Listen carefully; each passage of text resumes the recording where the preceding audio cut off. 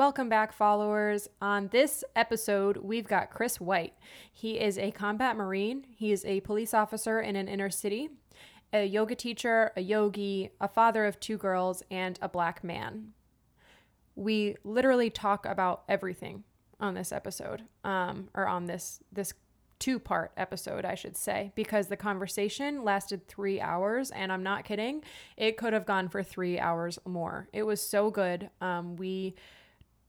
We kind of asked him everything, and you can kind of hear in the conversation the complexity of the topic, because all 3 of us honestly contradict ourselves a couple times, or we say something and then we kind of walk back on it and try to rephrase, and there's long pauses. There's a lot of deep thinking and processing that's going on actively in this episode. And I was listening to another podcast this week, and they were saying, it was Sam Harris's podcast, and he said, sometimes when we talk about difficult topics like Black Lives Matter, there's these tripwires in our brains, right? Where somebody says something and it hits the tripwire in your brain, and it's like a booby trap where then you want to fight back, or you get angry, or you want to, you get aggravated, right? And so that might happen when you're listening to this. The tripwires might get hit, and I encourage you to really listen with open ears and open hearts. And Kristen and I mentioned this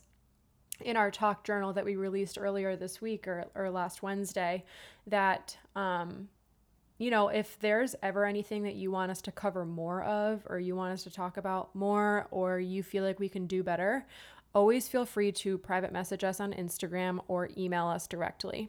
So our Instagram is Following the Podcast, and then our email is followingthepodcast@gmail.com. We are all about having healthy and open conversation and creating a space for healing. So that's what this podcast is all about. That being said, while I am the tech person on this podcast, that does not mean that I know everything or I know what I'm doing. And it showed in this episode, because we had our plan A recording, and we always try to do a plan B, a backup recording, which is usually a voice memo on my iPhone. And our plan A recording, which was on Zoom, did not work out. So we had to use our backup recording for this episode, this 2-part episode. So the first couple minutes were cut out because I didn't actually remember to start the backup recording until a few minutes in. But really all you're missing is me kind of introducing Chris and saying why this is an important topic for me. So I have kind of touched on this before, but my last relationship was with a police officer. And so when we talk about cops and everything that they do and what they should and shouldn't be doing, and police reform and this whole huge, massive topic, it is something that's close to my heart, because I have so much respect for my ex-boyfriend and for his friends and the people that he works with. And I have so much respect for police in general because of knowing him and the things that he would tell me about his job and what he's seen and experienced and dealt with, and the measures that he's taken to be prepared for anything. So it's just really important to me that we have this conversation and we try to do it right. Just like it's really important to me that we have conversations with activists like Shanoa Williams, with mothers like Jen Wilson, to hear their different perspectives, because I have no idea what it's like to be a Black person. I have no idea what it's like to be a cop. I've never had to walk in their shoes. So I hope that we all can listen to this with open ears and open hearts and learn something new, and maybe pose new questions, and maybe figure out ways that we can all do better as a society and work together. Because really, I think that's the best way to initiate change, is by working together, and it takes a village. So without further ado, here is Chris White answering my question about what got him here, what got him to the point of being a police officer in an inner city. What were his experiences with cops growing up? What were his impressions of cops before he became one? So here we go.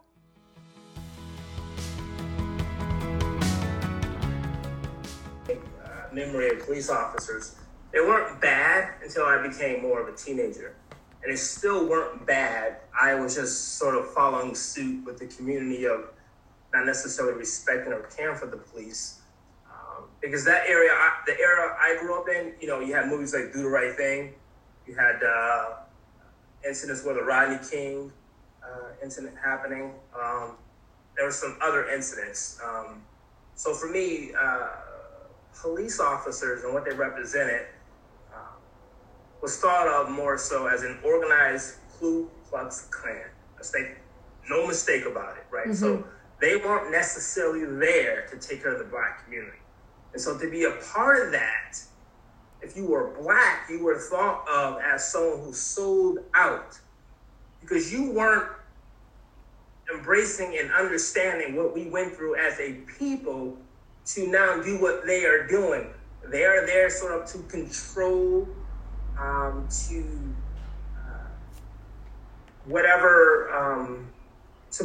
to prevent you from succeeding in life. Like they're there necessarily to bring more dysfunction or discouragement. Nothing positive was sort of represented the older I got as a teenager. That's sort of how the police came about. That's what you looked at them as. So for me, that whole thing, to where I am right now, looking back and bringing it to now, you go, whoa, how did I get to this point? Like how am I now a police officer? And so for me, I wasn't as certain what I want to do in a professional setting as far as career. And because I wasn't sure, I thought the Marines, having an uncle in the Marines and also a state trooper, I went to a career fair in high school and saw some state troopers. And they basically said, hey, kid, if you want to be a state trooper, and here I am again. Now, this is high school. This is different. Now, I see the violence, and I sort of know it. Because I had someone, a relative that was sort of associated with the police, it still sort of intrigued me. And I think it was the ability to be out there in the front, to help lead, even though I didn't see them as a helping force. And I think if I were to be completely honest and show vulnerability, maybe I thought, it was a power, what they had and what they could do. Yeah. Right? Maybe that was in the back of my mind subconsciously why that sort of drew me in that direction. So these state troopers there, they had a K-9 and says, hey, kid, if you really want to become a state police, join the Marine Corps. Like, whatever you need, the Marine Corps will sort of instill in you from discipline to the physical fitness to come out and do this job. And I actually took that to heart. And that's what led me, the person who had no interest in being a police officer, went. So I was all over the place, right? As any teenager would be, right? Every teenager is like that. Right. None of us know what we want. Right. I still don't know what I want. It's kind of a big ask, right? To say, if you want to be a state cop, join the Marines. Like, that seems a little, there's a jump there that I don't know what. It was, but when you're so indecisive and not sure where you want to go, but the picture of success was his family member, right? So I did know he was successful. And he had all the attributes of someone that I wanted to emulate. And knowing the organization he represented, I thought, well, at best, this is something I know is a sure shot to becoming a successful person, specifically a Black person, right? Mm-hmm. So I think at the end of the day, that was on the back of my mind. And so I chose to go that route. And boy, oh boy. And that's when the journey into who I am right now, having the ability to be so open-minded and the experiences from fatherhood to being like the only Black person in places around the world with small units, everything. I think it sort of formed and created who I am today. But that sort of made me think, now as a Marine, where do I want to go from the Marine Corps? And so I was fortunate enough to become a Marine Corps recruiter, to come back to Connecticut. So that when you're in recruiter school, the idea is to send you back to where you came from, because you should have rapport, right, with that city or town, and you can be effective. So let's send you back to where you're from, and you do what you can. You should know people. You should feel a little bit more comfortable. You should make this happen. Needless to say, I was very successful at that. I was married to a promoter, so it worked for me. Being a people person, just being out there, that really helped me. But being home, it gave me the opportunity to jump ship. They go, now I'm at this place where I need to re-enlist, and this is to start a third term, if you will, third enlistment with the Marine Corps, or to get out. And so for me, I went out in faith. I had a really close friend who passed away. He was a Meriden police officer, and he was in a certain academy. He was in the police academy. And so during the process of realizing that I needed to make a decision, if this is the time to do it, I was involved in a state police academy. And then I went to another department as I was in the process, just for backup, right? Just in case this my first choice didn't go through, I had this backup police department. And so so what ended up happening was that backup police department called me first. And so then I found myself with that department, and here we are, right? And it was weird because it was inner city, and I grew up in the inner city, and I wanted nothing to do with that. Again, my views were skewed by not really personal experiences, but things I saw, interactions where I saw friends and other people. The cops really just didn't represent this I'm here to protect you vibe. Yeah. You know what I mean? It wasn't. And as a cop now, and just jumping, I'll come back to it. But even now, you see parents and people, oh, there's the cop, you better be good, he's going to take you away. So that's already now rooting this, that I'm here to take you away because you're being bad. That's not our role. Yeah. Right? So whenever you sort of mess up or make a mistake, it's not that we're there to take you away. We're sort of just there to enforce the laws. Laws that are already written, which we'll touch on this later, right, that we enforce. Right. And I think police officers, and we'll come back to this later, are the fall guys for the laws that are already written. I never thought of that. We're the face of those laws that we have nothing to do with. Absolutely. That I think, I don't know if this is jumping too far or whatever, but that feels like as a military spouse, and like, I know it's National Guard, so it's not full-time Army, but like there's still things that, your ultimate leader in charge, you have no control over who that is. You have no control over the orders that you're given, but you're asked to do this. You're playing out somebody else's. Right. It can be an agenda, right? Right. I mean, but I don't want to get too deep or veer too far away from what is true and what we're here to talk about. But it feels that way too. Like I've felt that even just in a military sense, listening to my husband, some of the things that he says, or some of the things that we believe as a family that, we're just quiet about because we don't feel that is our place to say, knowing that we also are representing the military when we speak. So I think it's interesting what you just said. I never ever thought of it until you said it, that police are just there, not deciding the laws, but to enforce the laws, which makes complete sense, but just hearing it out loud makes a big difference. Yeah, that's what I thought about when I watched the 13th and how they, criminalized certain things worse than, like, crack cocaine worse, and I'm like, the cops are, now they're told this is worse, so enforce this, and it's a cycle. Obviously it's a racist policy, right? But that's... which is probably a whole nother discussion, but I don't. Yeah, let's just be honest, right? So crack cocaine, that era, lock them up. They can be strung out, high as God knows what, high as a kite. But if you found them, they were going to jail because they were high, right? That was the crack cocaine era. Heroin, generally more white folks, it is now a problem, a disease. They can have the heroin on them, not be arrested. Let's send them to the hospital for care. Yeah, yeah. And give them Narcan. Black man, being a police officer, sort of knowing, being a little older, I go, okay. Yeah. I get it. Now, because it affects you and your people, now let's put some real problem solving to this. Right. But when it was the black folks, it was easier to just haul them off to jail. Right. Drugs are illegal. You're participating in drugs. they're going to jail. Right. And so you can see that transition to where we are now with the heroin epidemic and what's happening, which is completely, it's sad. But you can definitely see the change. If you're open-minded, you can sit back and look at it and be sincere.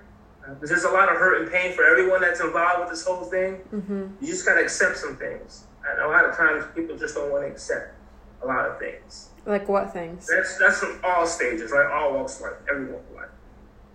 What things do you feel like people need to accept? In what capacity? Like, well, I guess I'm trying to dig a little deeper into what you were saying. Do you mean that there are things that police officers need to accept, or things that the general public just need to accept, like that there is this systemic racism, right? Especially if you look at the 60s, 70s, 80s, 90s, early to, like especially with the policies, then that now our prison system is just insane, right? And it is almost like the police are they're like the poster child, right, for all of these bad policies, because they're the people that are told to enforce them.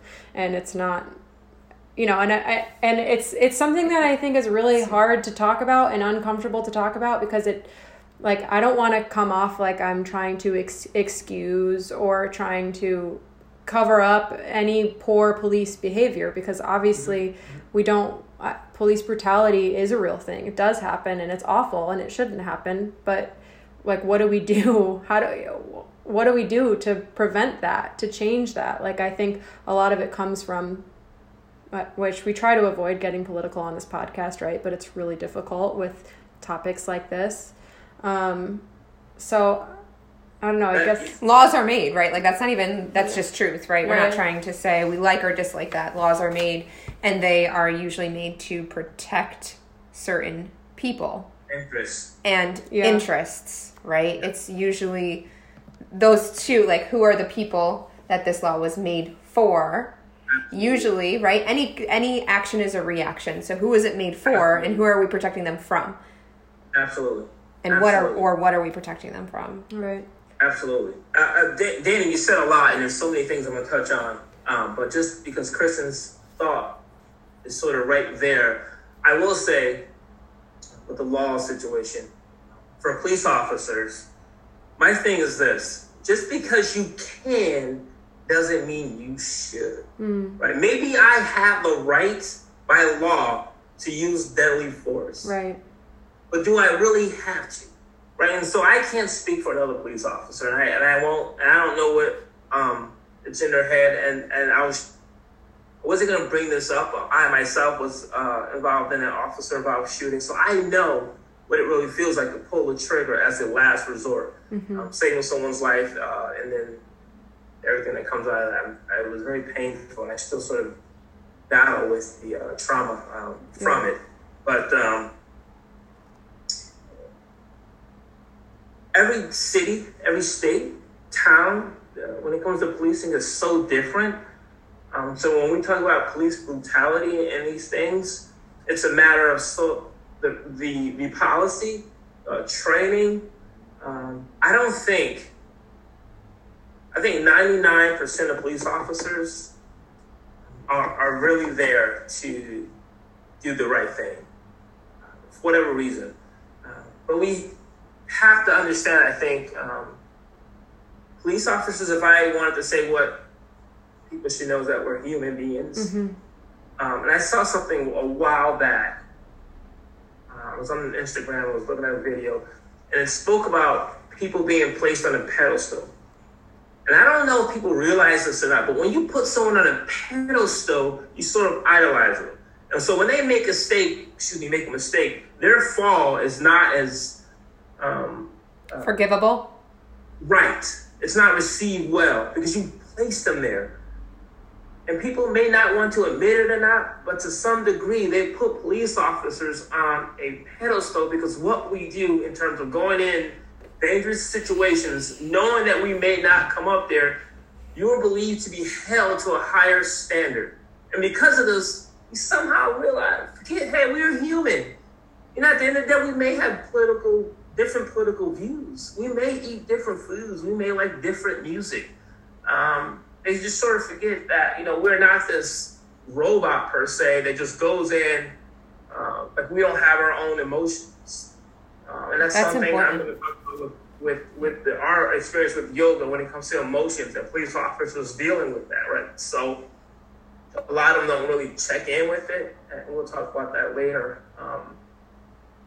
That brings us, and so that's it's hard to answer. Like, you couldn't give a one phrase or sentence answer regarding police brutality and things of that nature. It's a matter of training. It's a matter of that officer. You don't even know why that officer became an officer. Maybe an officer saved his life, and so his journey was he wanted to do that. He or she wanted to do that. And that's why they're doing the job. And I said 99.9% because maybe it's a percentage who sincerely go to different or certain departments to cause harm and to maybe want to shoot someone, right? I hate to say it, but maybe that's what they want to do. Right? Well, I mean, evil exists, right? Evil exists. Yeah. And it could exist in your doctors too, any profession. Absolutely. I'm glad you said that, because people seem to forget about everything else with teachers and exactly what I was going to say. As a school teacher, like I know that most of the kids, when they see you out in public, it's just like, whoa, wait a second, you're out in the real world. You're a human. You have a life. I'm not so sure I like this. And I can think of a teacher, like, I'm sure there's more backstory, but again, we only see part of the story in any case, right? But I remember a teacher in her Facebook, and I don't know this, but this was a news story. She had her wine glass in her Facebook profile picture, and she was terminated because she was a teacher and she shouldn't be drinking wine in a public setting, like in a public forum. So like her students could see that. And it's like, I guess, like, she's a human. She's over the legal age. Yeah. She's allowed to be doing this thing. She was literally in Italy holding the glass of wine. It wasn't like she was doing shots off of someone's belly on a bar. Like, and she can do that if she really wants to, or he can, or whoever can.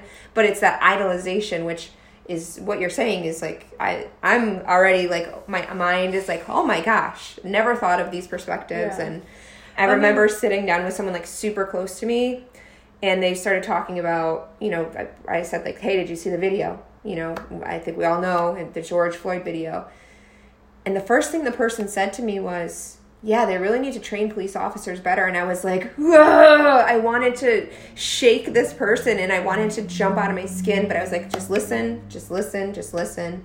And I think that's part of what you're talking about too, is like, to me, it was the life that was taken, the lives that have been taken, the oppression, and like the upsetness that I feel that it's completely inexcusable what the officer, I don't want to say that person, the officer did. But then I was like, you know what, chill out. And there is a lot of, the defunding the police and so on is coming out. And you realize now like how much police officers do have to do. Why are they social workers? Why are they going and doing all of these extra roles? Yeah. And how can they be better trained in what they need to do, which is protect everyone and serve the community, right? And serve the community in an equal way. So right. That was a lot. There's probably a lot of things wrapped up in there. I don't know if it made any sense, but because the thought of like defunding the police stuff, like that whole argument is absolutely ridiculous. But I understand it, and I know what they mean. That I like to interpret that as meaning reform, right? Mm-hmm. Allocating resources to folks who can go in there to do what we're sent to do, but without sort of with the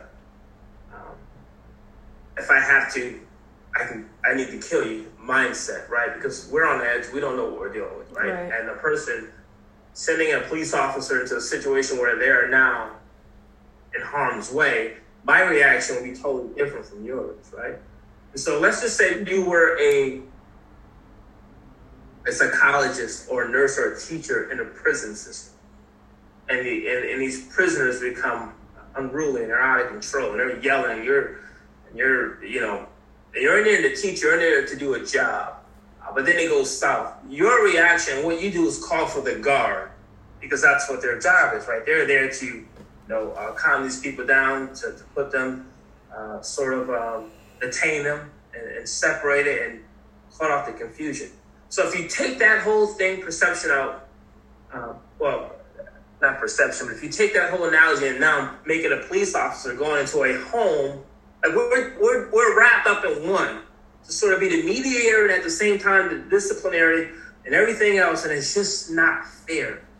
And I'll tell you right now, every police officer in my department, in other towns, what people are saying as far as defunding the police and their meaning of, sending in a psychologist or a counselor, we believe that. Why am I going to a house where a mother is calling because her 10-year-old refuses to listen? In her home, why am I going to a person who is a schizophrenia, is having thoughts of suicide? Why am I going there and that's just one of many. Yeah. So, and I'll tell you why we're at this point, because those same people who were saying defund the police, these same lawmakers didn't put the money where it needed to be to do those jobs. Mm-hmm. And then those people that were doing those jobs couldn't handle those jobs. So what was the easy thing to do? Again, throw it on the police officers. Throw it on the police officers. I'm not a marriage counselor, but I'm responding to domestics and other things. Thankfully, I am a parent, which I think is the best thing in the entire world. So when I go to calls dealing with children, I absolutely love it because it means a lot more to me. But at the end of the day, again, we're not those people. Right? We don't have a degree in a lot, and if you do, good for you. But for the most part, we don't. And so a lot of times we find ourselves shooting for the hip. And then when the situation goes south, our mindset triggers too, right? So now we're going in the different directions. Now, what we tried to mediate or try to control by way of just communicating and calming the situation down, if it escalates to the point to where now we're afraid, game over, right? It changes things. And that's what people don't understand. The fact of the matter is, if the situation goes beyond our scope of mediating things, and then we're sort of finding ourselves having to protect ourselves, it changes. Yeah. And the result would be... It seems like it... and maybe this is too much to ask, I guess, I'm sure it would be extreme expenditure, but something like a domestic violence call, it seems like it would be warranted for the police to go, because those could turn south pretty bad, especially if the homeowners have guns and it's a, husband that's really, I'm just assuming it's a husband, but, you notice that you said husband. Well, it usually is, right? But like that's a kind of thing where, like, yes, maybe a therapist, somebody goes with you, but you are the second line of defense kind of thing. But my uncle has schizophrenia, and I can tell you right now, he has it very well managed. But I can tell you right now, if he was going through some sort of episode, the police would escalate it, because he is terrified. He is paranoid schizophrenia. Cop cars drive by his house. He calls my dad being like, I just saw a cop car drive by my house. Do you think that they're looking for me? Like, and he is very well managed paranoid schizophrenia. But so I can see where there would be some cases where it might not be a good idea for police to go. But I think in most cases, how do you even know that? Yeah. You don't. And I think in most cases it would make sense for a professional in whatever, if it's suicide, if it's something like a professional to go, but have the police go as well for security, because like I don't know that I would want. I am very compassionate. I'm a helper. I have thought about being a therapist in my life, and Krista and I are both life coaches, and that doesn't by any means make us a healthcare professional the way that therapists are. But like I would love to go in and mediate and try to help people, but I think I would feel more, maybe that's my personal opinion, I think I would feel safer and more empowered to do it and do it effectively if I knew that if it really hit the fan, I've got somebody to protect me, because I sure as hell can't protect myself. Like, somebody broke into my house right now, I'd be screwed. Right. And so I'll tell you, the department I work for, we do have agencies that go out to these calls, and we are on standby. So we give them one of our radios. They respond to deal with some of those patients that are embedded in the community. And they sort of, they will call us if the patient becomes hostile or aggressive, and then we'll show up to handle that part. And that's just sort of to protect them, not use force. That's, obviously a last resort. But I mean, we're not.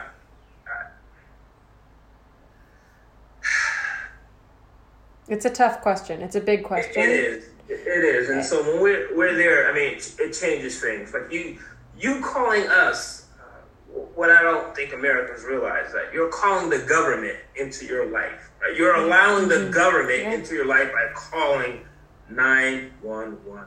You're basically saying we no longer can control the situation, so we need you, government, to come in and help us resolve the situation. And so in our training, in our perspective, when trying to do that, we have a mission, right? And so I think for sometimes when we're going like this, if it starts getting like this, that's when different sort of trainings and events happen, and that's when things can go south.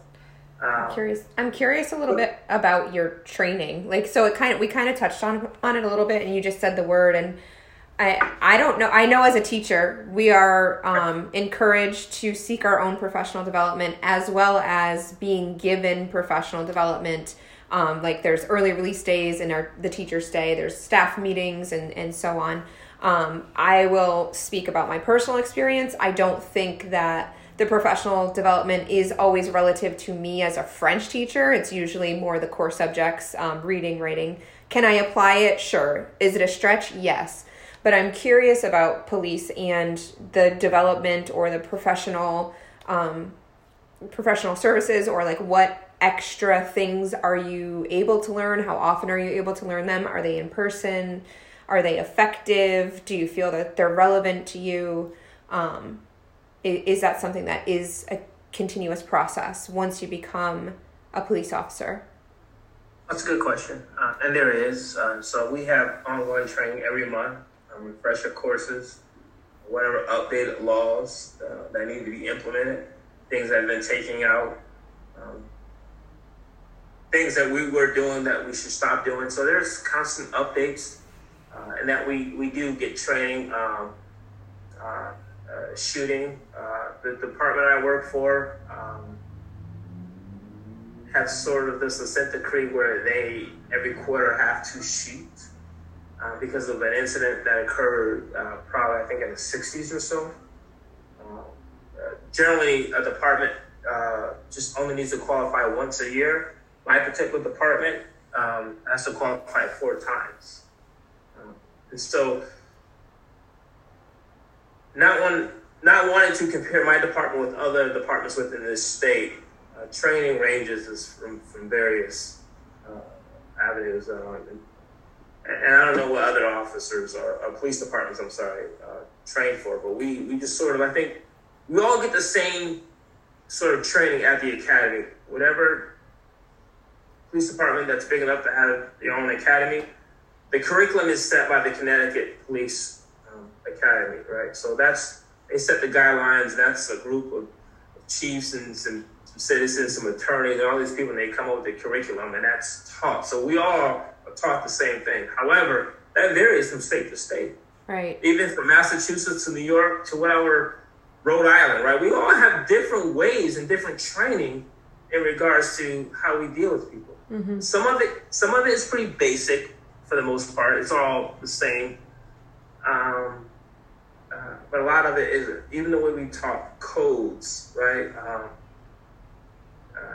Maneuvers, I can tell you the state police, they can go on the highway and they can maybe hit a car to stop them. I can tell you my department, we can't, right? So it varies across the board. And I think there's some of the things that people don't know and understand. So when they see these, what so-called police, I shouldn't say so-called because there's a lot of it, it can be police brutality. Some departments can do things different than others. And people sort of like to lump us all together. And that's not the case. Mm. So like we practice yoga at one particular yoga studio, and there's different styles we know of yoga. But when you talk about yoga, you know, everyone will sort of think, well, you all do that. You go, no. It's all under yoga. We don't do that sort of. We call it rock star. You call it fallen triangle. Right. Literally the same pose. It's pretty much the same thing. So, but it was thing that you said earlier, being a representative of enforcing the law. And I look as a Marine, a combat Marine servant in Iraq, and I thought about, like, we didn't start this war, right? We're not part of why or the decision making to go to war, but we are going because we were sent by our country to do so. But those people in that foreign land, they look at us as the enemy, right? Mm-hmm. So here's the laws right now that, let's take it back to the local level and then state level. They pass, we enforce. On a federal level, you send your military to a different country. The natives there, they don't look sort of as what your laws are to do. They're looking at you and what you're doing. Right. Not realizing we're allowed to do this. And so, but we're the enemy. And anywhere else, you're going to protect your land. If China was to invade the United States, we're going to protect ourselves. Like, just so when I can see that when I go to a foreign land, they're going to do the same thing any born blood American would do. Protect their assets and their family. Right. So. Right. Can you talk a little bit about, the current climate, and I guess, is there a conflict for you? Do you feel conflict being a police officer and being a Black man? And those are two identities that you have, and they are, I'm sure, sometimes one and the same, and maybe it feels like sometimes they are two very different things. And I don't know if there's any truth to that, or if you could speak to that.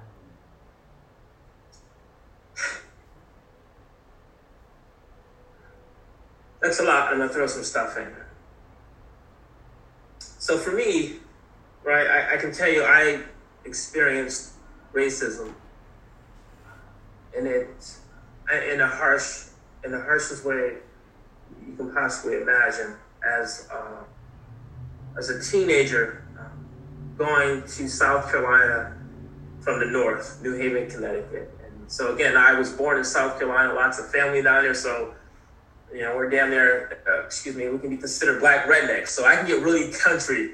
A lot of people don't know that about me. Like people in Connecticut, my family, they're on that level of country. So when I see people up here acting Southern, I know, get out, stop it, stop, right? So, pigs, farms, the whole 9 yards, pickups, drive, burning trash in the yard, country, rural. So I unfortunately had an experience going South Carolina, experienced some extreme racism, where the police were called. We were out in town. It was like it changed. I was just blown away because I've never experienced this. I'm in Connecticut. Everything's cool, and I got white folks here, Black folks, Puerto Rican. So I've never saw it. So I'm here in the South. Now I'm older. I think I was 12 or 13, and it just blew my mind. I completely thought about white people. Totally different.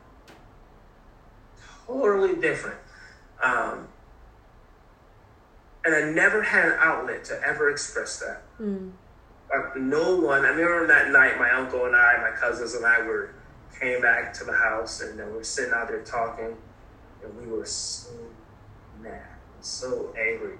Just felt just completely victimized, if you will. I won't go into details of what was said and threats that were made, but I'll tell you, if you can just paint a picture, being surrounded as a 13-year-old boy with carloads of white men threatened to hang you. You're like, what is going on? And you would thought it was something like a movie. So I experienced that firsthand, and it really scarred my perception of white folks. Yeah. So when I then dealt with white people, I will listen to what they say and how they said it to determine if they were racist, if they were like those people I encountered way back when I was a teenager. And so for me, if you emulated or said something that represented or was remotely close to the things that they said and did, for me, you were a racist. I had nothing to do with you. And it didn't stop there. I was angry with you. I wanted to fight you. Now, here's my way of getting out what I felt. I want to fight you now. Now I'm not surrounded by 30 or so white folks and with pickups and saying a whole bunch of stuff. I'm here. We're here. And my first experience was high school, coming back, and now I'm in high school. And I went to a high school. It was pretty diverse, and had some white folks there, and some things were said, and nothing to that level. But I had that pent-up frustration, that hurt, that was there. No one really ever knew about, right?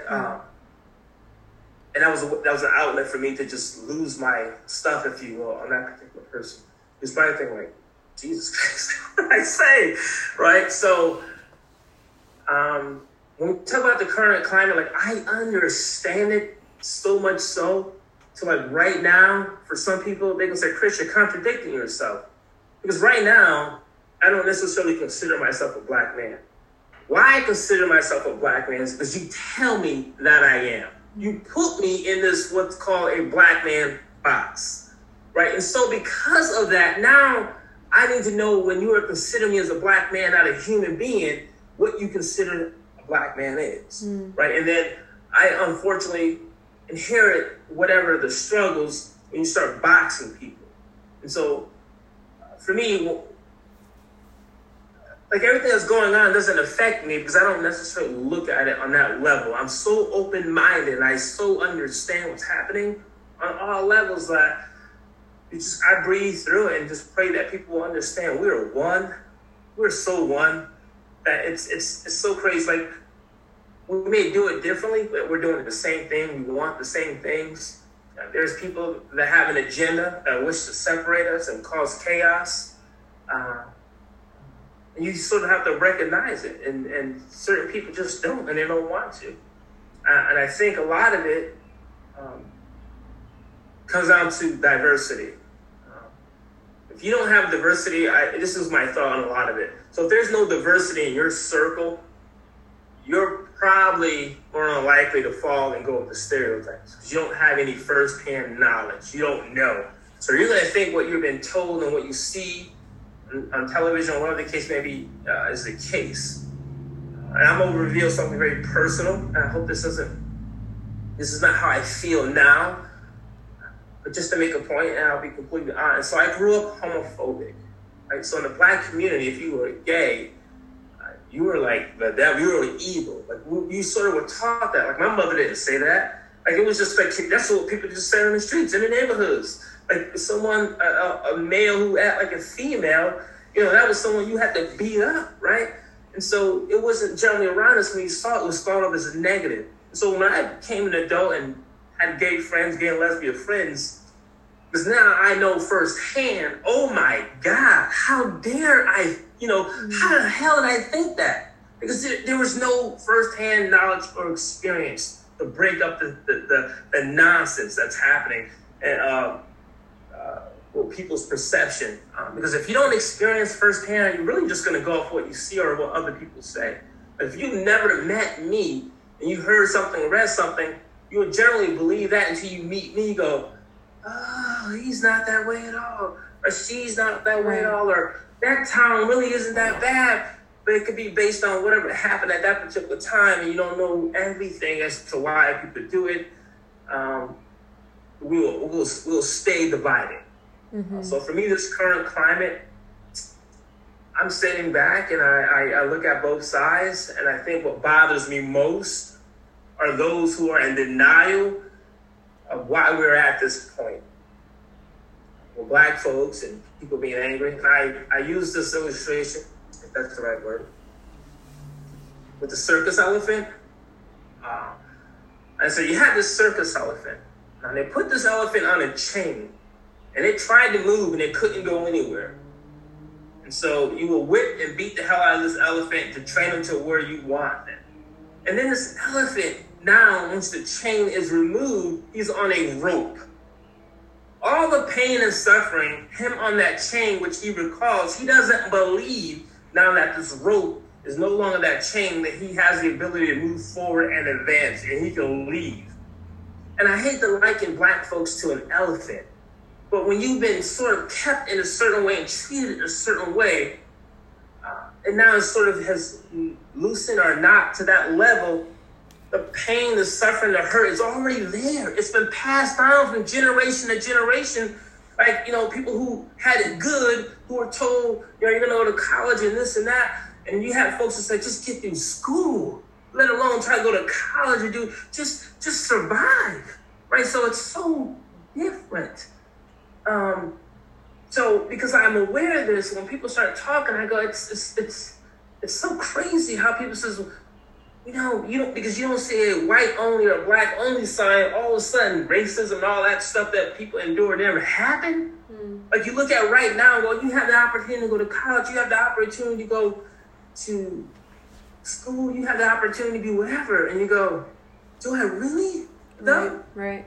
Because in your circle and what you were raised by, it's like the same thing. Like, we know there's family trauma, right? Like, it's fact that if a child is molested, they'll probably grow up and be in the same circle. Like, that trauma will keep going forward in a family, and we can, as white people, accept that very easily. Yep. I mean, well, it's not acceptable behavior. Don't want to confuse anybody.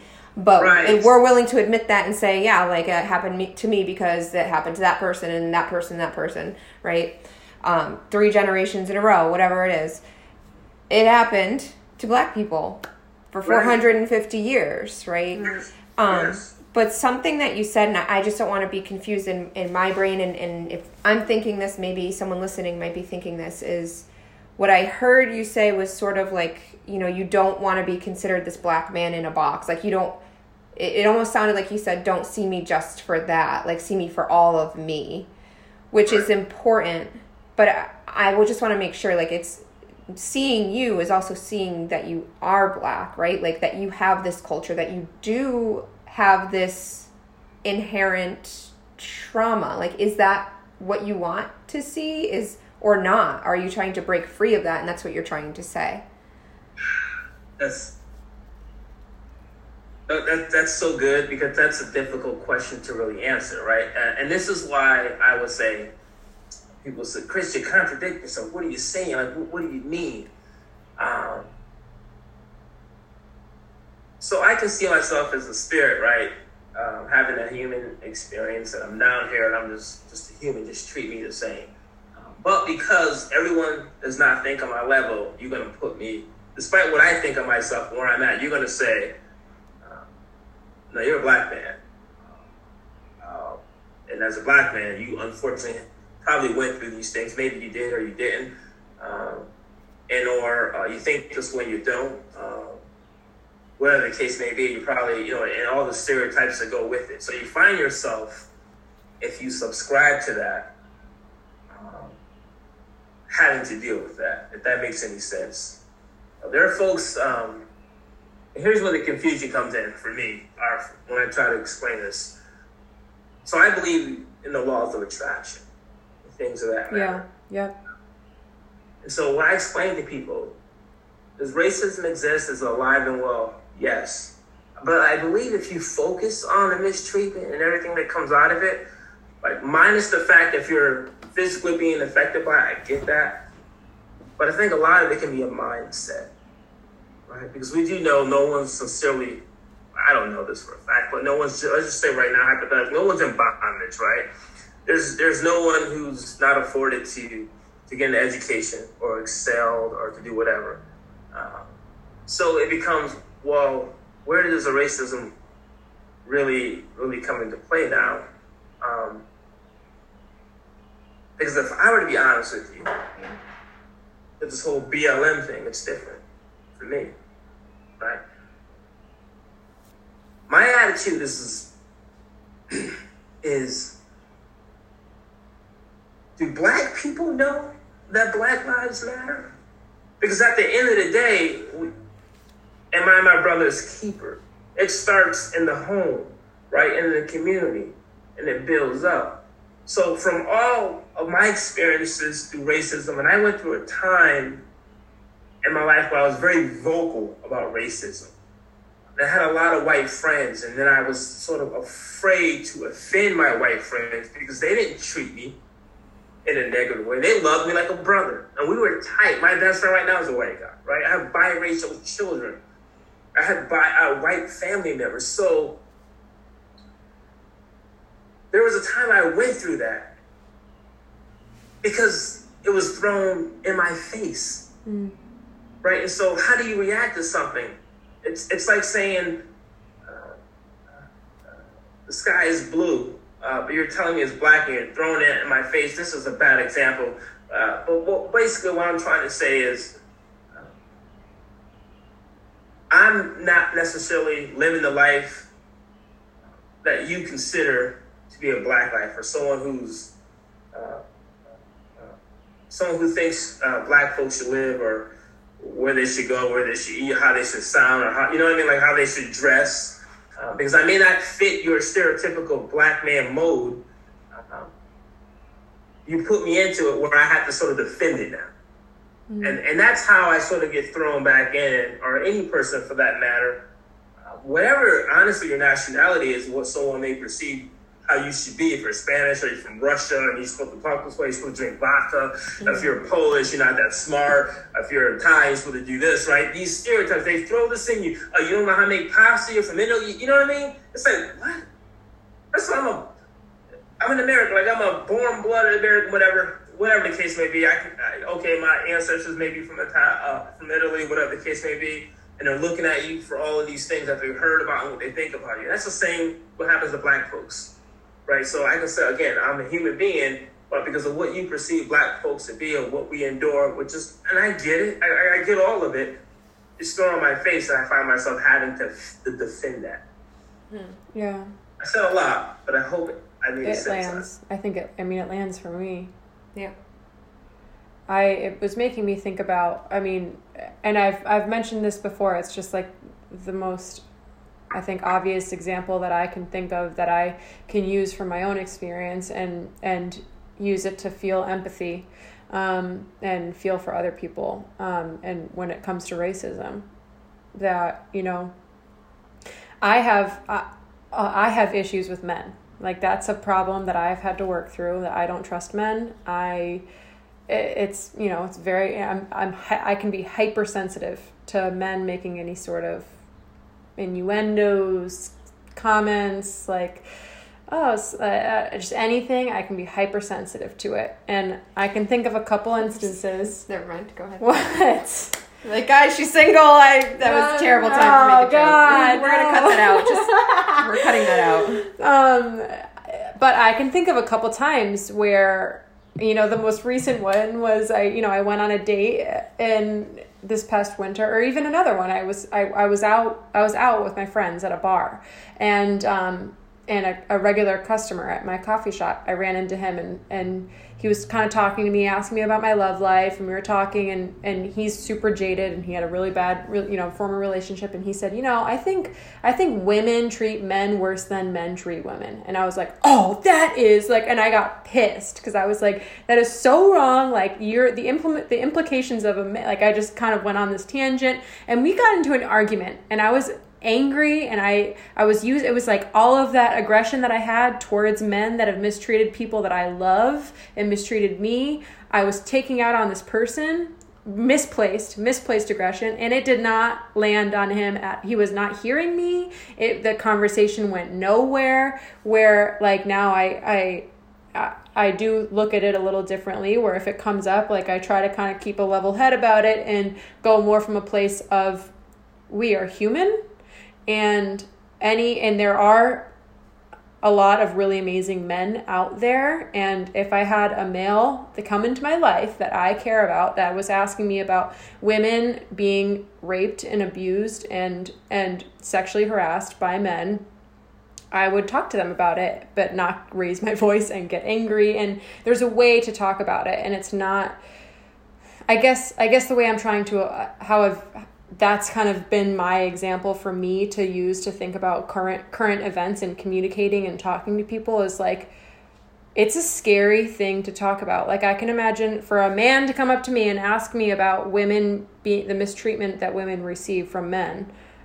It's a vulnerable, scary thing to ask. So these are like vulnerable, scary conversations that everybody is having more and more of right now for talking about systemic racism, talking about police brutality, talking about the current, civil rights movement that's happening right now. It's tough, and it's hard I'm sure it's hard for a lot of people to not like take it on as a huge part of their identity. And it kind of seems like, I don't know where I'm going with this, honestly. Like, am I making any sense? Make plenty of sense. You're something I've learned from YTT, the thought of putting a story behind things. That's just so common. Like, so someone opens the door for you, and the story will be, or someone asks you out or wants to do something for you, and you immediately bring up your trauma or your experiences and the way they're doing it. And you put that story onto it, and then from there, now everything else is just, it's like an avalanche. Like, it just builds up and just goes downhill from there. When we just need to look at things for what they are. Mm-hmm. And not sort of attach a story to it. Like the officer in Washington was wrong, right? If you try to defend him and you're a police officer, I think if you're a POS, right? Like, there's nothing I can say to you. I want nothing to do with you. I don't know one cop that will say what that officer did was right. So when you look at that one situation, you go, okay, he's arrested, he's going to jail, we're moving on. But they didn't stop there. And so how did that one snowball become this huge avalanche to where it's just right now pouring out in the streets and protesting goes to rioting? So like, how did that get to where we are now? And now we're all talking about it. And I'll tell you why. For me, because we attached the story to it. We attached that black man, that black family having to deal with this for so long. Instead of looking at George Floyd's situation for what it was, we attached everything else to it.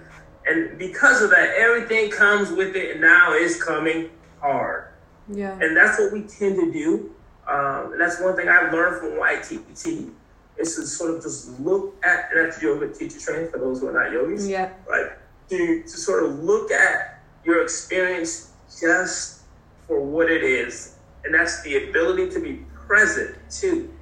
Yeah. So in order to do that, you need to be present. You need to be there in that conversation. You need to have the focus there.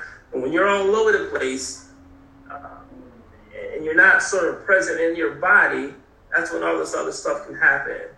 And we're, as you can see, we're going sort of south right now. From time to time, something comes up that I think is like really important to like kind of share as an exercise. And something that's coming up right now is like something that you both have talked about right here. And that's that idea of trauma or a lie, right? Like a lie that we tell ourselves, and I encourage our audience right now, take out your journal, take out your pen, whatever it is, and start journaling down, writing down like traumas, things that are traumatic for you, problems that you have. I hope this is okay to divulge, but like Dana and her mom had a disagreement over podcasting equipment because we share the equipment. And like when we started setting it up today, I was like, how are things with your mom? Like, what's going on? And the reality was that it was something that wasn't podcasting equipment. It was something else. And the great thing is, like, Katie was on our episode or on the podcast before, so we all know what she does for work. Dana, as a yoga teacher and also life coach, like, they were able to separate their emotions and get to the root of what is the actual thing that's really hurting us right now. And I think all of us, that event, those images, number one, I think the fact that the entire from breath to death was on video. the people urging, I have chills all over my body, the people urging the officer to stop. You can't ignore it. And I think that people had traumas deep in them they didn't realize they had. Mm-hmm. And seeing that is stirring up so much in every realm.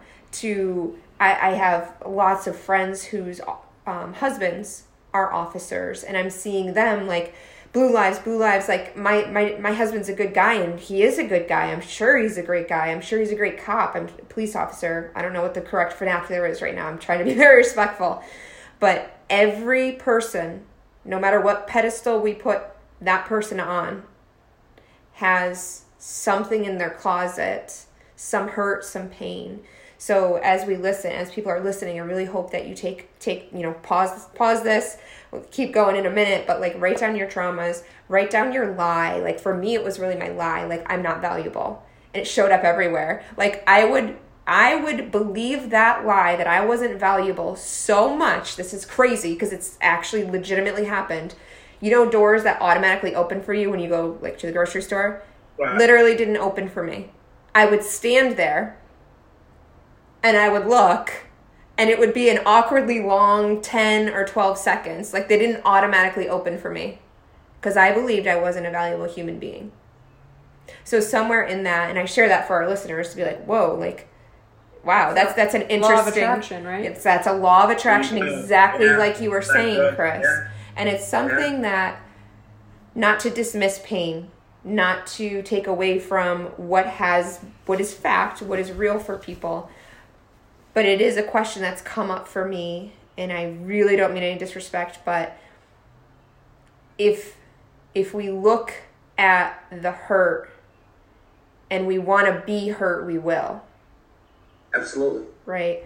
So, absolutely. And not to say that there are not systems in place, laws that are in place that have been written by people that are not the laws they're being protected, right? Like they don't really translate well to the people that write them versus the people. Like I think about a school system.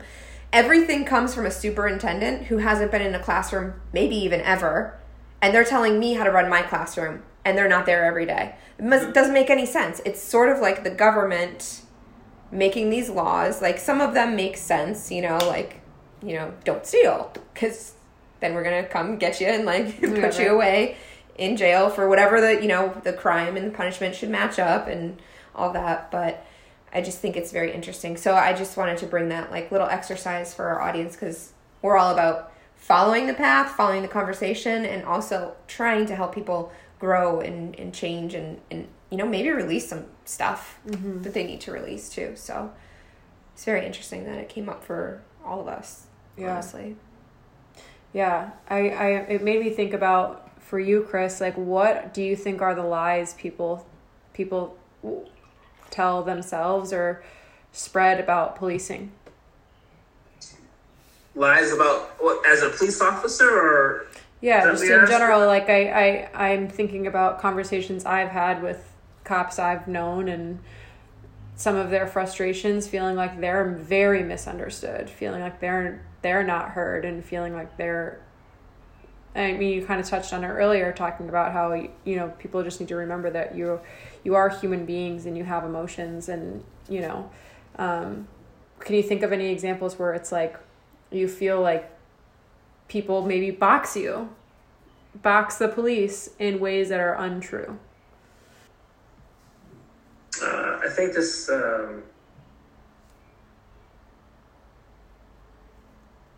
idea that there's quotas that we have to meet.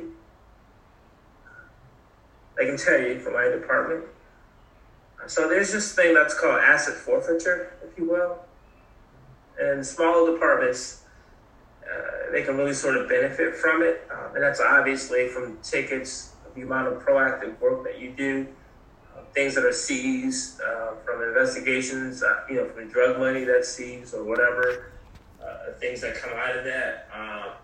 There's a percentage that a lot of these departments, they get sort of a cut of the money, right? So it's called asset forfeiture and all that stuff. So people tend to believe that we go out there to write these tickets so it can fund things that we want, right? They go out there and they believe that we have a quota to arrest them. We have tons of discretion on a lot of things. With domestic violence and things of that nature, we do not have discretion on. But one thing... Can you explain that for people? Like, domestic violence is one where you have to arrest, right? That's a Connecticut mandate, right? It is, and that's due to the case that happened up in Torrington, Connecticut. I cannot recall her name. Tracy Thurman. I believe that's her name. So Tracy Thurman was a woman who lived in Torrington, Connecticut, and her husband would just like beat the living crap out of her. And the police will respond, and they knew. It was like, oh, nothing's happening. She just, how she is. She's a woman, downplaying the situation. Like, or whatever the guy name was, I don't know. It's like, all right, Bruce, just calm it down. I just had a few beers. She's just tripping, right? And they knew each other. It's like, all right, cool, right? And so they'll see Tracy, and she'd sort of, either be messed up or not wanting to talk, and they wouldn't take it further than talking to the husband. And so it came to the point where if it was a domestic call, that he had to take action. Because he ended up beating her daggone near to her deathbed. And so that changed the entire landscape of how you respond to a domestic violence call. But then, here was the tricky part. It went too far, to the left or to the right, whichever you stand on, to where you two are roommates.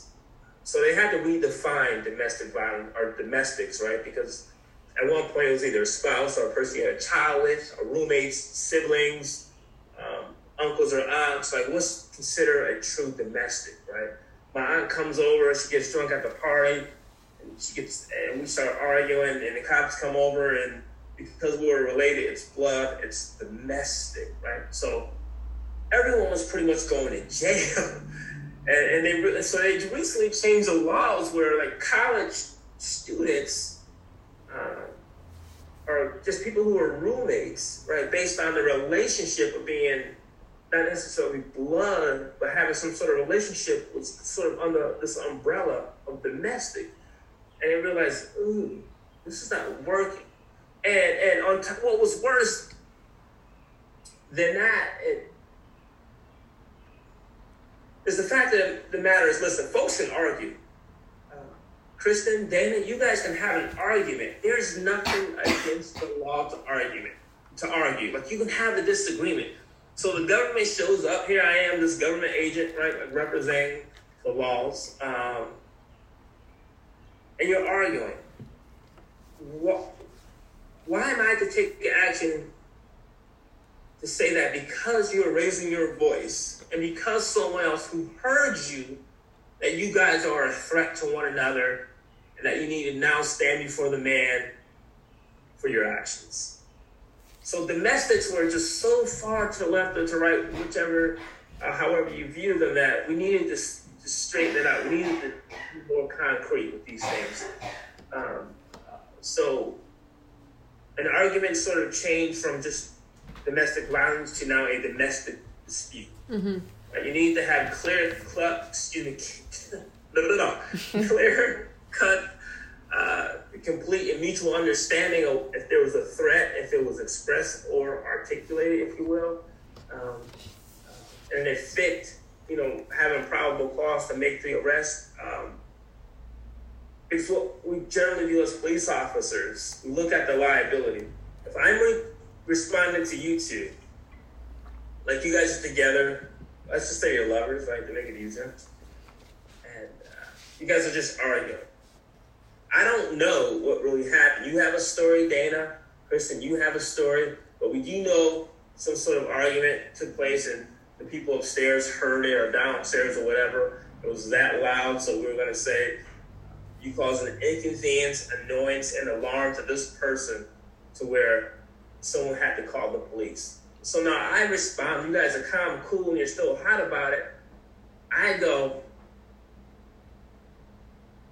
I'm not going to leave here and you two kill one another. If someone gets to the point where it continues and they harm or you hurt or you cause death or whatever to the other person, that we're going to say, just because you guys are arguing about the bills, because Dana, you charged the car up, and Kristen's like, we're trying to save money, you're going to stop with this. Like, what are you doing?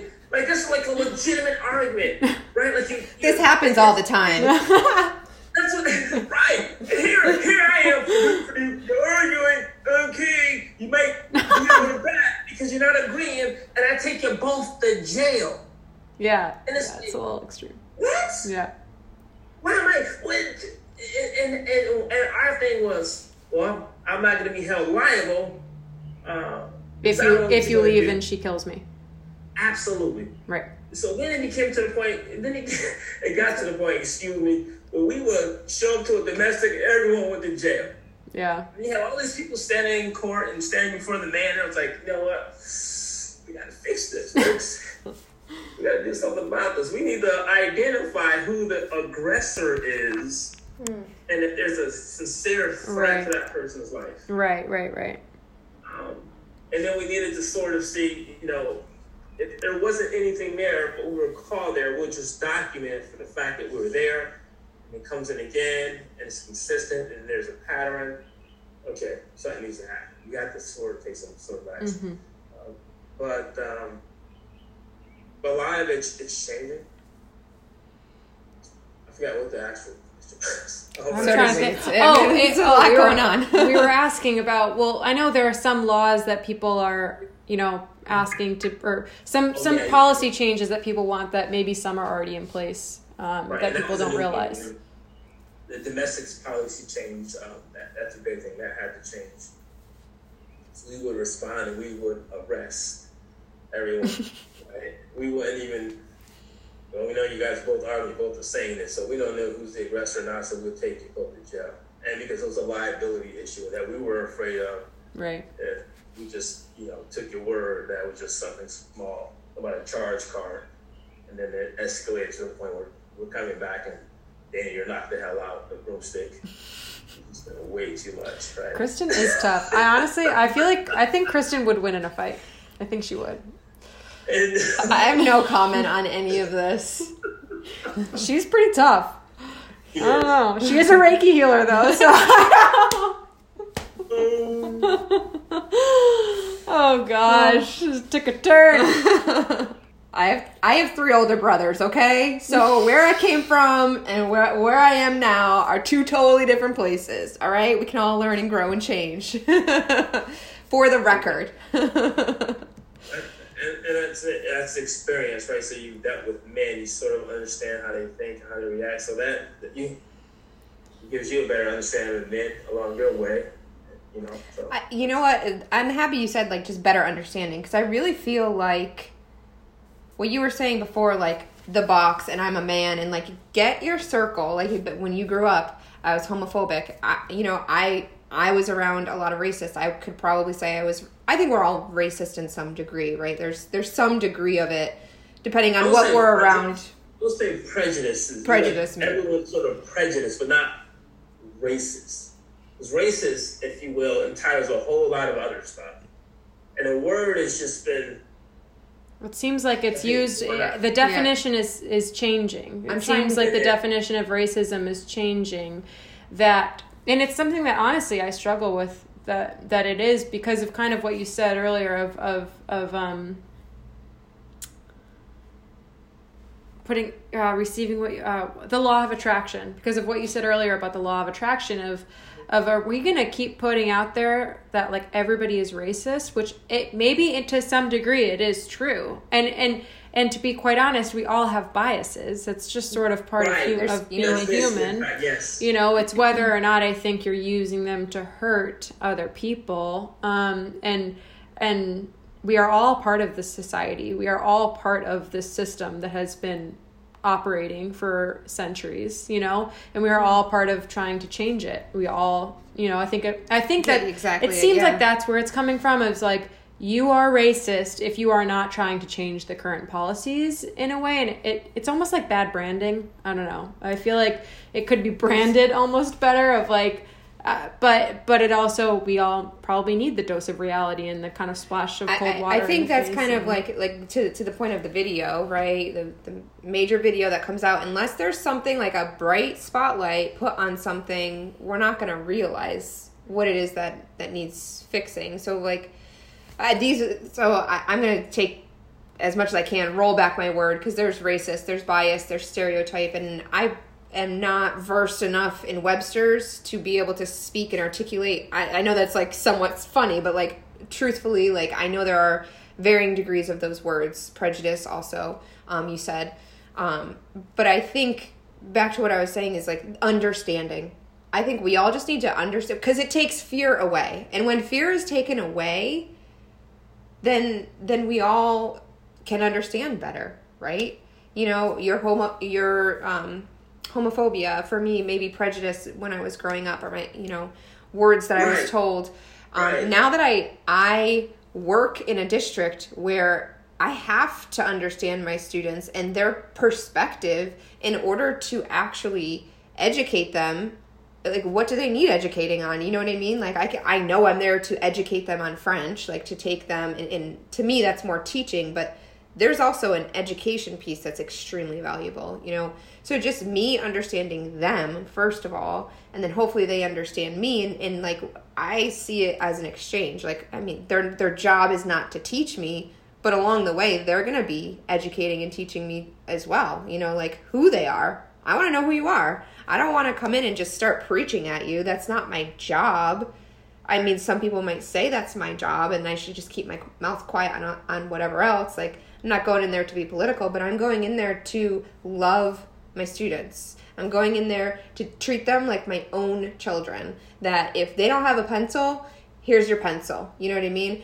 But I'll do that once. But like, then you got to start coming prepared, because I have an expectation for you, right? And I want you to get better at life, at being prepared. And yes, it's a pencil here, but it's going to be your, you know, uniform when you're on a team, and it's going to be your, you know, showing up to work on time later. Like, so there's a little bit of that, but I think it does all go back to understanding and getting ourselves out of ignorance of one another.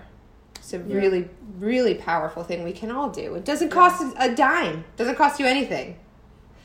And the problem with what's happening now, right? So it's to acknowledge the reality of racism and the systematic oppression, where like you were talking about your husband and just, you know, having friends who are a cop and saying Blue Lives Matter. And so for me, I'll be honest with you, I laugh at that. Like, I go, how fucking, excuse me, how dare you say Blue Lives Matter? Do we know why we are at this point that we are? Right? Like, so I was born black and everything that came with it, right? You made a choice to become a police officer. And because of this choice, unfortunately, these are the times, right, that we're dealing with. So you either level up or resign. Right. So not to acknowledge why we're at this point, why people are hurt, and to say Blue Lives Matter and to throw up All Lives Matter is why we're at this point right now. Right. We're not practicing empathy, right? We're happy to be empathetic and understanding and learning of one another's culture as to why we're here. White folks need to realize blacks have ingrained in their mind these Martin Luther King marches where the canines are barking at people, right? And they're all over the place. And these people are protesting peacefully. So why, in 2020, as a police department, would you bring a dog to deal with the protesters? Are you serious? Right? And so this is the level of ignorance to some departments. And that's why it varies across the nation. I think where we are, I think we're getting it right to a certain extent. And on one level, it's going to hurt a lot of people. What do you mean by that? We're tolerating some things that we wouldn't, right? Because police are, or right, okay. Like, so the police are tolerating a lot of dysfunction in the communities. Like, For example, there's a certain city where folks sort of come and party in the streets. They drink, they drive motorcycles, dirt bikes. It's like a straight up parade. And what they want to do is, they're driving, hanging out the window, music, like violating city ordinances, state statutes. A whole lot of laws are being broken. And so if the police officers were to address that, and where those police officers, they're outnumbered. It's probably, realistically, probably 300 to 1. So if you go and address that, you're going to find yourself having a problem. And we understand, well, that police department understands that if they do that, they're being baited into a reason for these people to explode. So I would say now we're fortunate where I work that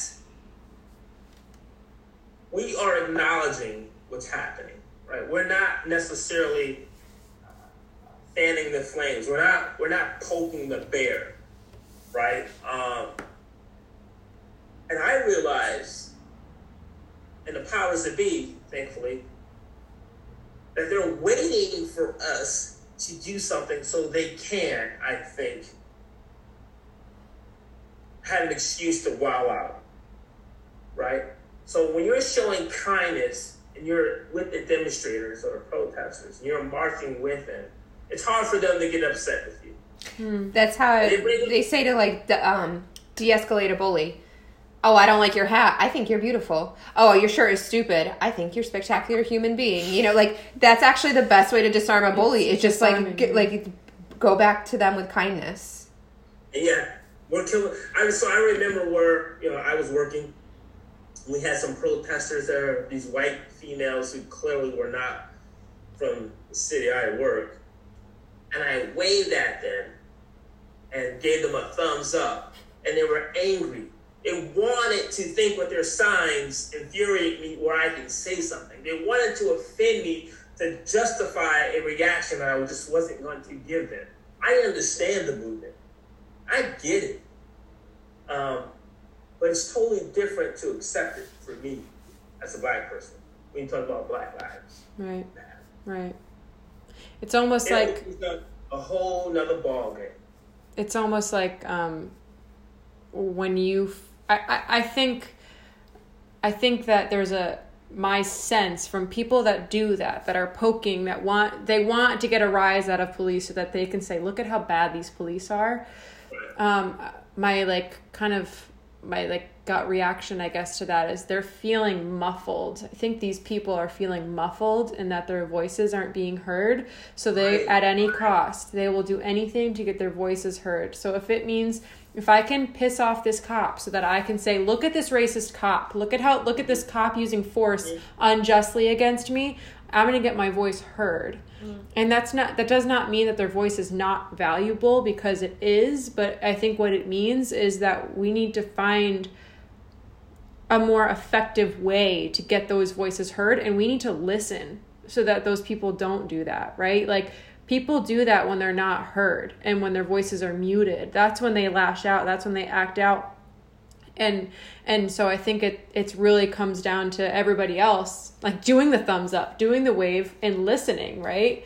And acknowledging it. Yeah. Right.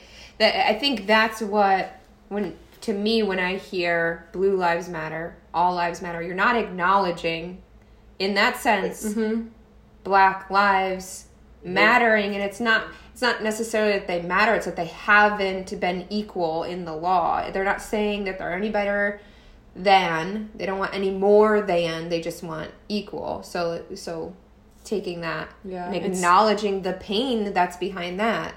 And I can see the wives of, like, my friends that are on there, and I see them pleading, like, please don't disrespect my husband, please don't hurt my husband, and I do see that fear is real for them. I see that fear is real for them because of the climate.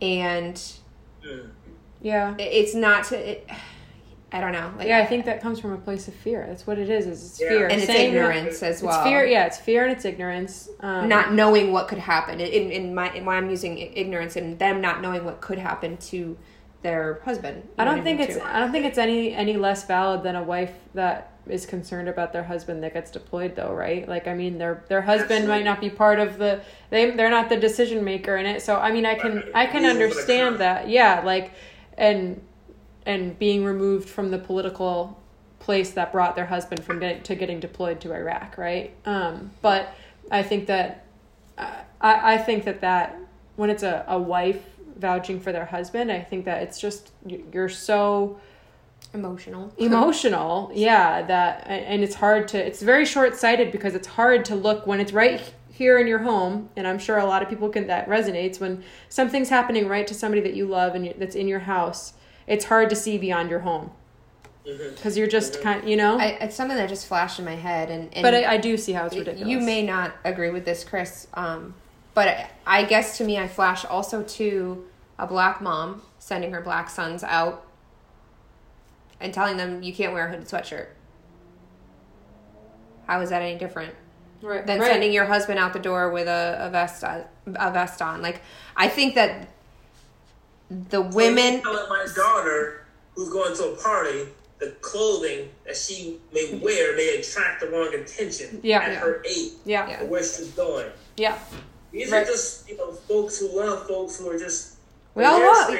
That's it. That's. I guess that's what I'm trying to say. We all love someone enough to want to protect them, and I understand that, but understand that this group of people wants to protect their kids too. Like, we all just want to get. I think we all just want to get along. We just need to stop using these aggressive, reactions to someone saying, "I'm hurt.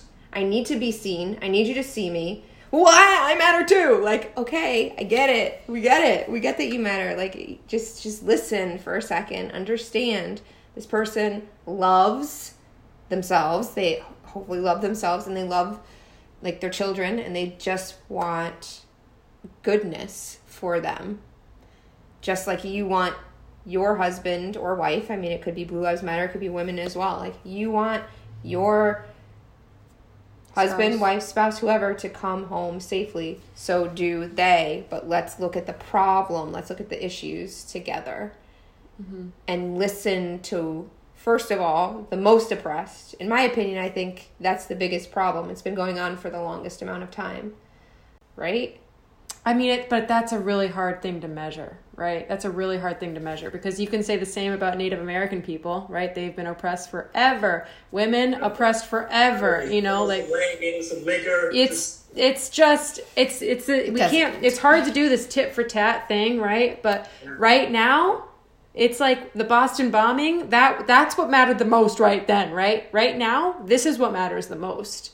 And I think that this is what's going to initiate, caring a lot about this right now is going to initiate the most amount of change so that it'll do the most exponential good for the future, hopefully. Hopefully. Yeah. It's,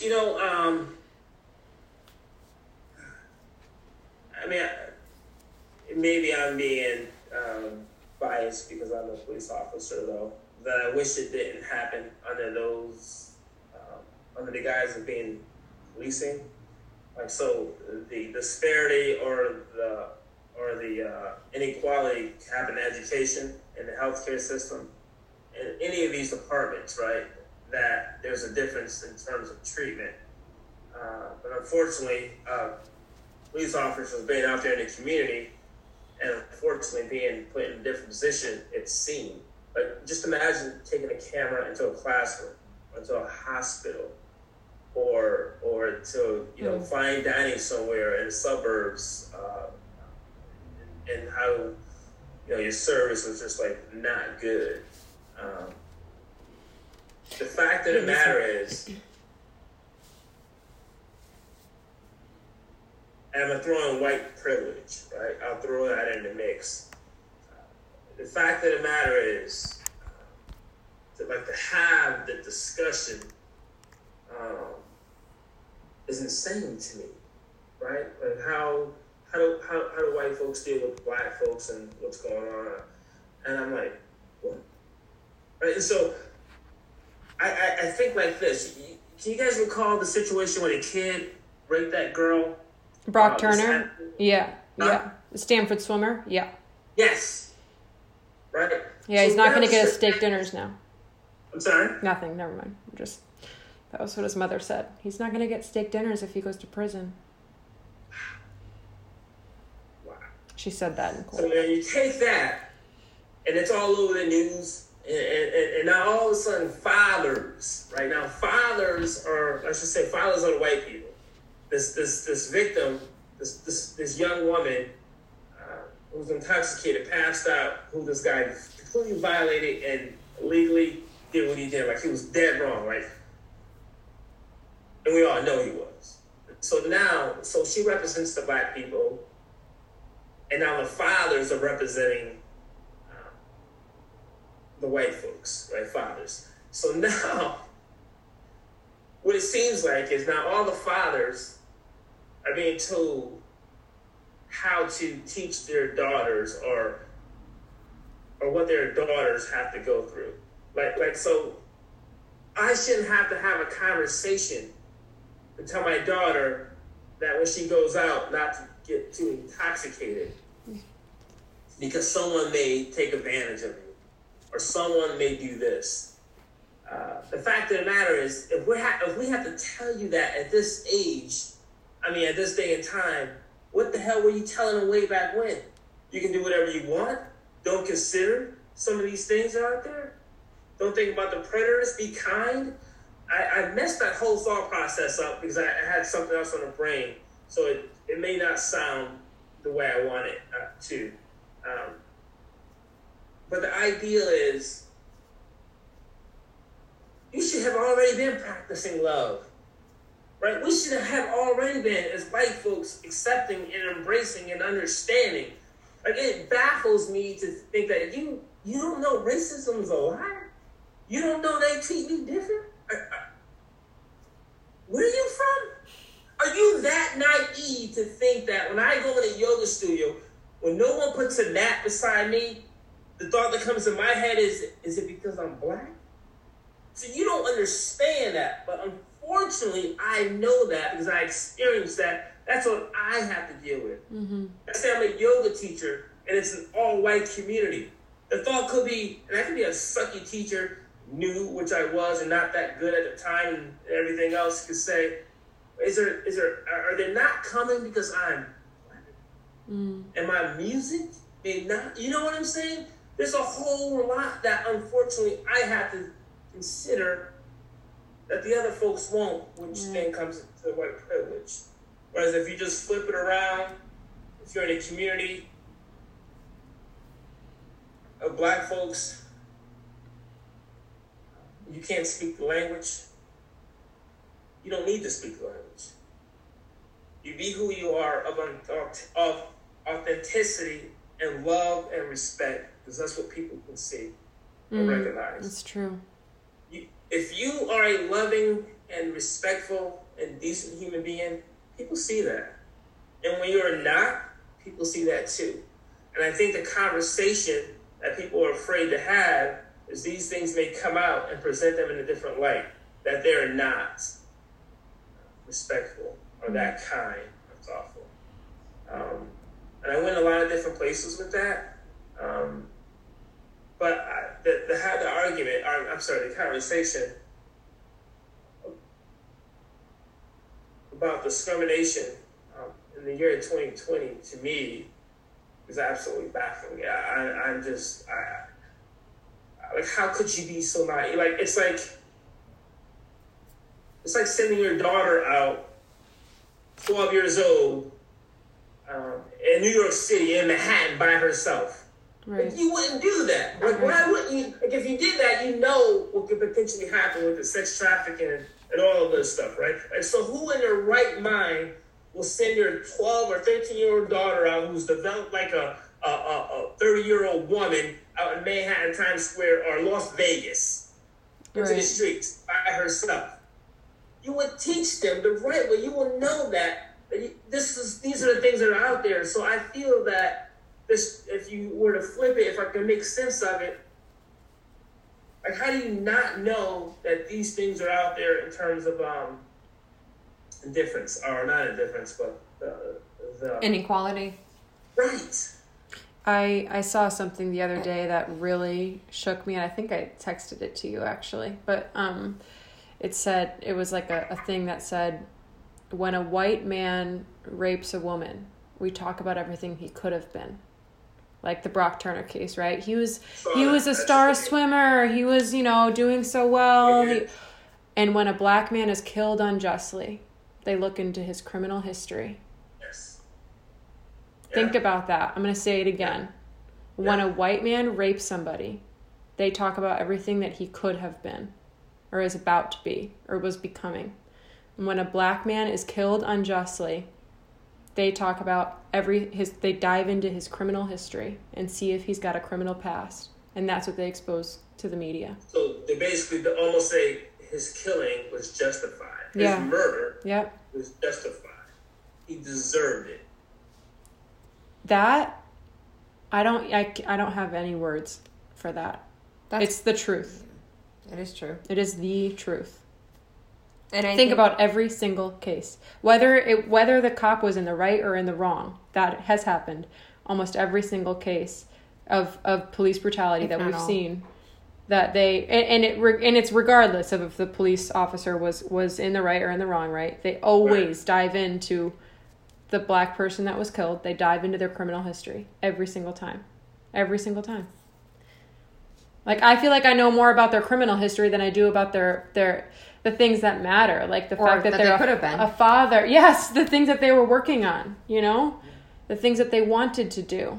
Their children. And I think I said it here, like, I have 3 brothers, Jana's like, oh, I think you could beat me up, but you're a Reiki healer now. Like, like, we all have a past that hopefully we learn from. What is the justice system set up for? What is prison set up for? To hopefully rehabilitate people. And we don't. But that's the hope, right? Don't we all hope? Like, I mean, if you had a son or a daughter, I don't care what color you... We are the system hope for. Like, we as individuals, because if you think about it, take race out, period, was it ever to rehabilitate, or was it punishment of the crime? So I would imagine that, well... I guess if we're magic wanding, right? Like, I think about in the very basic form, if I were to put my son in timeout, my hope is that he learns from the punishment, the consequence, right? No, it's not jail, and I understand that. But I think that the idea behind it is that you will make better choices so this doesn't happen again, right? So you stole, you ended up in jail, you served a year, whatever it is, I don't know all the legalities. You come out, and the idea is that we don't do that again. That person doesn't do it again because of law enforcement, because of the law, because of the rules, right? Isn't that the hope in general? But they're traumatized when they go to jail. Yeah. You don't put your son in timeout and then deprive him of food all day. True. Right. That's right. True. Those basic human rights. Like, they're lost. That, in terms of humanity, it's just not fair. When you look at other countries around the world and how they do things, I mean, we got to talk about the prison system, how it's, the profiting, the slave labor, like literally that's going on. Mm-hmm. And I can tell you, so even as a police officer, I see things and I go, what? Like, I can see smaller towns, let's just say around an inner city, patrol more on the city line versus in their small town. On that city line, your minorities made up of, blacks, Hispanics, or whatever. And obviously in that suburban town where they're like 90% white folks, you're not policing up there. You're policing on the line. So are you saying more crime is here? Or is it the fact that what you give more attention to is sort of going to be the deal? What you focus on grows, the law of attraction. There you go. Right. So are we saying crime is not being committed in the suburbs. Like, you would think, like, it goes unreported. I remember this conversation between the person I purchased my home from, or that my husband and I purchased our home from in South Windsor, Connecticut. And she was telling me, oh, this crime happened over there. This person got shot over here. This person that, and I'm like, well, great. I'm glad I just bought your home. This is awesome. I'm hearing of all these things right now. And she goes, but you'll never hear about it because they never put it in the paper. Yeah. Well, people will talk about nothing happening in wealthy towns, right? But shit still happens, and people are still not good people, and there's I'm aware of that town that you mentioned, of people coming from that town going into certain city buying heroin to bring back to their town. Like, there's a lot of drugs in smaller towns that are out there, and no one really wants to talk about a lot of that. Right.